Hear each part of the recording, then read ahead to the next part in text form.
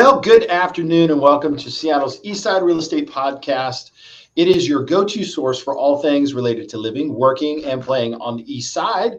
I am Dan Edwards, managing broker of the Eastside Real Estate team. Thanks for joining us today. We are live on YouTube and Facebook. Go ahead and smash that subscribe button, like button, share it with your friends and family. We hope you find this content interesting, informative, and fun. All right. Also, you can, if you don't already, you can subscribe on any of the podcast platforms, Spotify, Apple Podcasts, Google Podcasts, et cetera, et cetera. Today, we're going to be talking with our good friend, Tucker Maxwell of Guild Mortgage Company. But before we visit with our guests, let's talk some real talk. Let's have our real talk segment. So today I want to talk a little bit about buying new construction and just the whole industry itself. Listen, we are faced with one of the most mixed markets that I have seen in my 17 years in real estate. We have high interest rates. We have low inventory. We have buyer demand in some places and buyer reluctance in others. So what can we do about it? Well, as I spent the last week down in Anaheim with over 10,000 real estate agents from Keller Williams, where Gary Keller went over the state of the market. And as I mentioned, interest rates are high. Now, Tucker and I will be talking a little bit later about some of the other things going on in the mortgage industry, but relatively speaking, while mortgage rates are high from a historical perspective, they're not.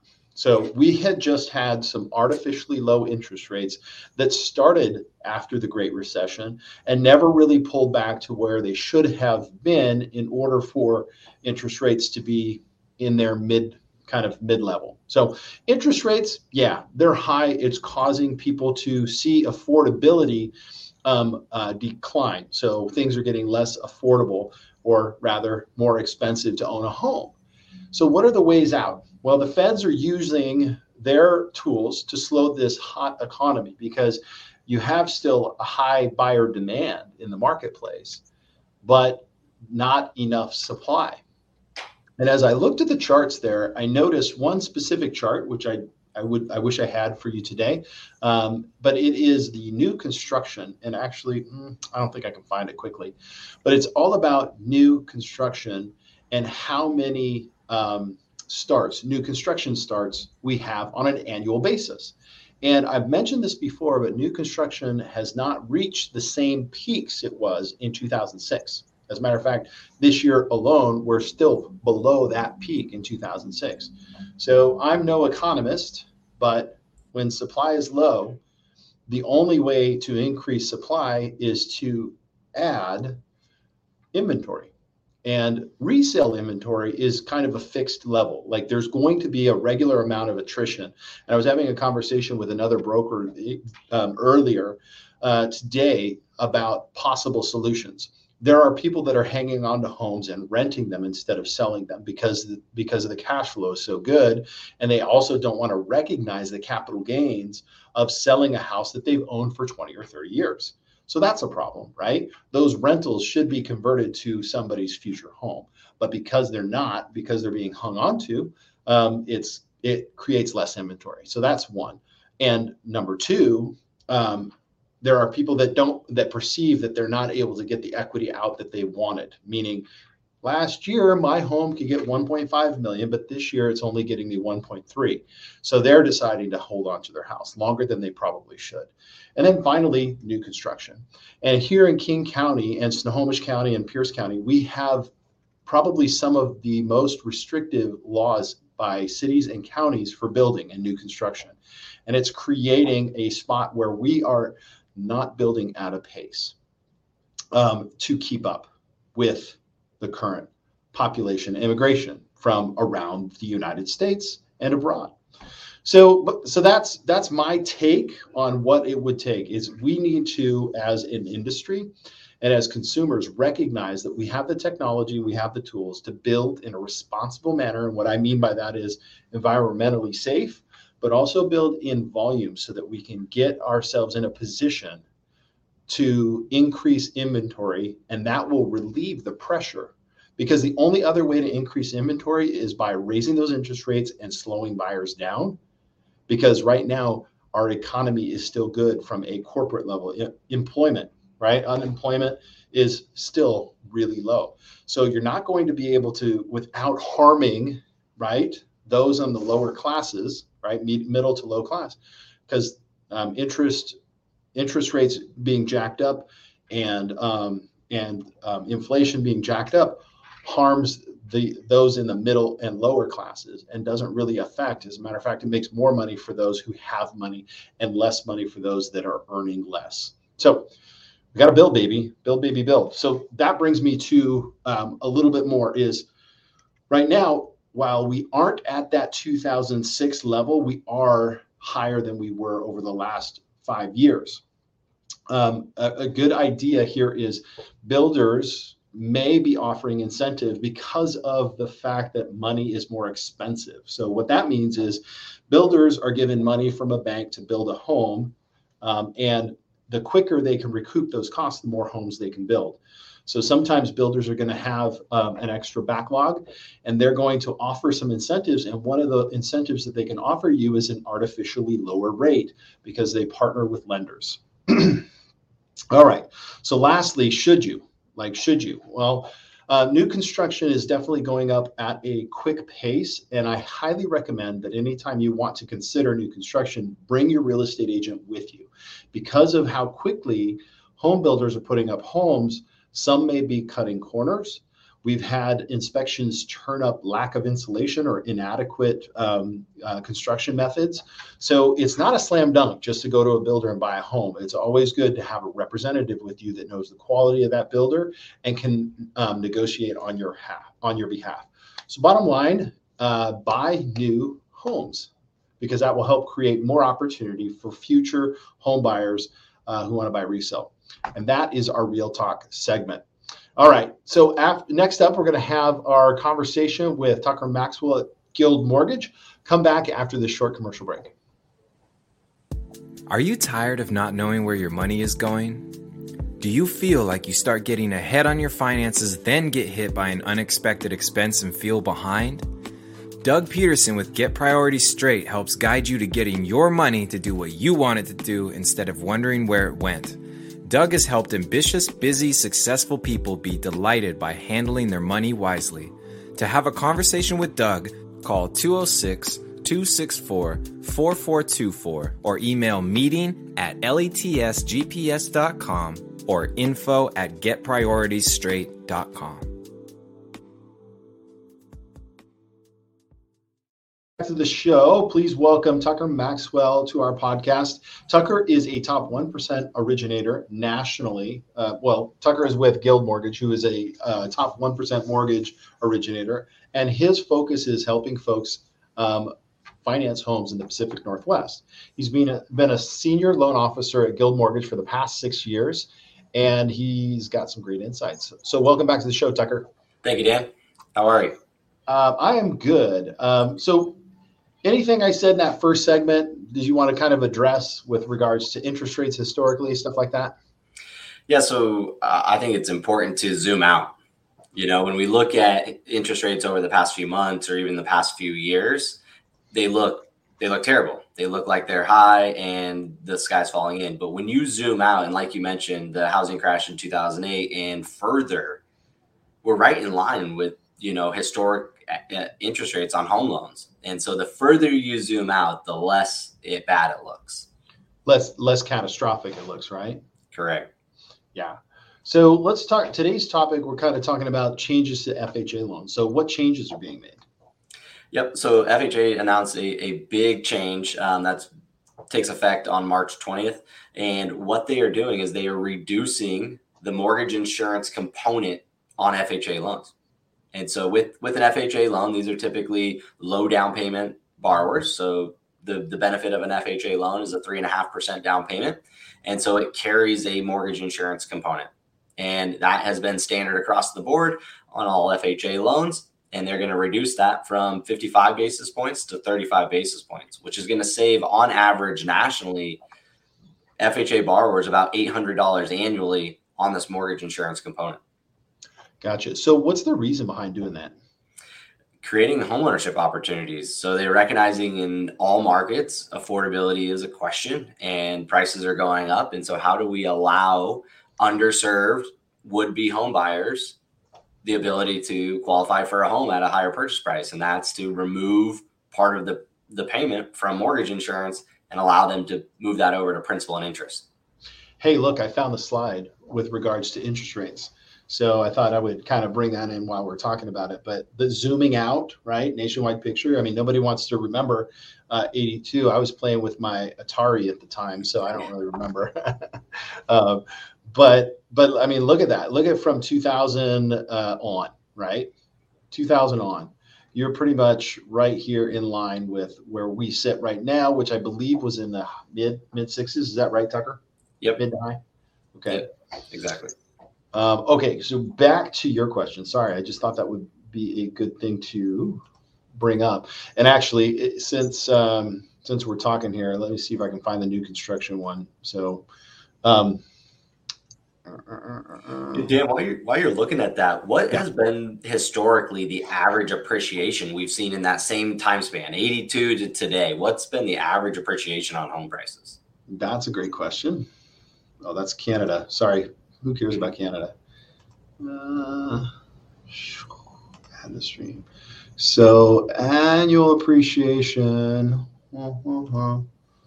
So you can see right here across the board, 20 to 23 was 9.5%, but I believe if you take it across this span, usually I don't see that it shows about 4% is kind of what you can expect annually appreciation. Gotcha. Yeah, the reason I ask is so even at interest rates where they're at, it's still a great investment. Yeah, for like I think it's so funny as the conversations that we have about this. So many people get fixated on this. On these crazy numbers, right? Yeah. These numbers that are they're aberration. Like, do we want this? Or, I mean, because it turns into this, right? It turns into this minus 4% if you have an average at 4, and this 12.9, that is not normal. Like it says right down, you can't quite see annual. That goes to this one right here is long-term trend is 4%. Yep. And here's an interesting one is in this 2003 to 2006, it was above the trend by 21%. Right now, we're only above the trend by 12%. So that's obviously it's above the trend, which means that's where we had our correction last year. But it's only 12% above the trend. Got it.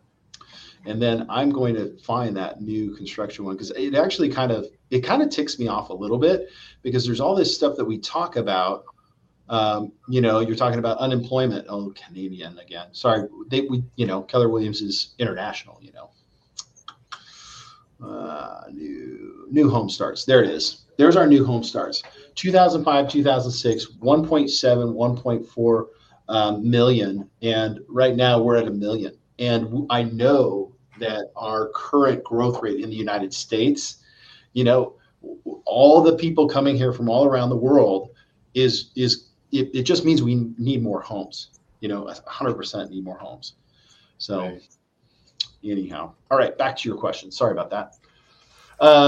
So basically you said that this is creating an opportunity where people are saving money on the FHA mortgage insurance. And what does that mean? How does that affect future buyers? Yes. So really, when we qualify a borrower, Dan, we qualify them off of a proposed monthly payment. So that's really what you're qualifying for is based on your income and your debts, we can qualify you up to a certain dollar amount for your monthly payment. And if we can take money out of the mortgage insurance bucket and move it over to principal and interest, that borrower now qualifies at a higher purchase price for the same monthly payment. Wow. Okay. And so when is this going to be happening? March 20th. So FHA has a process where we register that loan with HUD, the Housing and Urban Development. So the organization that manages FHA loans. And starting on March 20th is when that new mortgage insurance premium will take effect. And so therefore, borrowers will qualify for more. Okay. Awesome. So why this change? Everything they were talking about. Inventory shortages, home prices going up, trying to get first-time home buyers to qualify. And so they've recognized that there's an underserved market across the country that they need to help provide incentives and to give them an opportunity to buy and create wealth through home ownership. And so that's a piece of it. And they're probably also looking, from an actuarial standpoint, if that's the right word, and saying, hey, maybe the defaults that we expected on these FHA loans are much lower than anticipated because of the appreciation, because people recognize it's a good investment. Maybe we don't need to charge as much for the risk that's present today. Who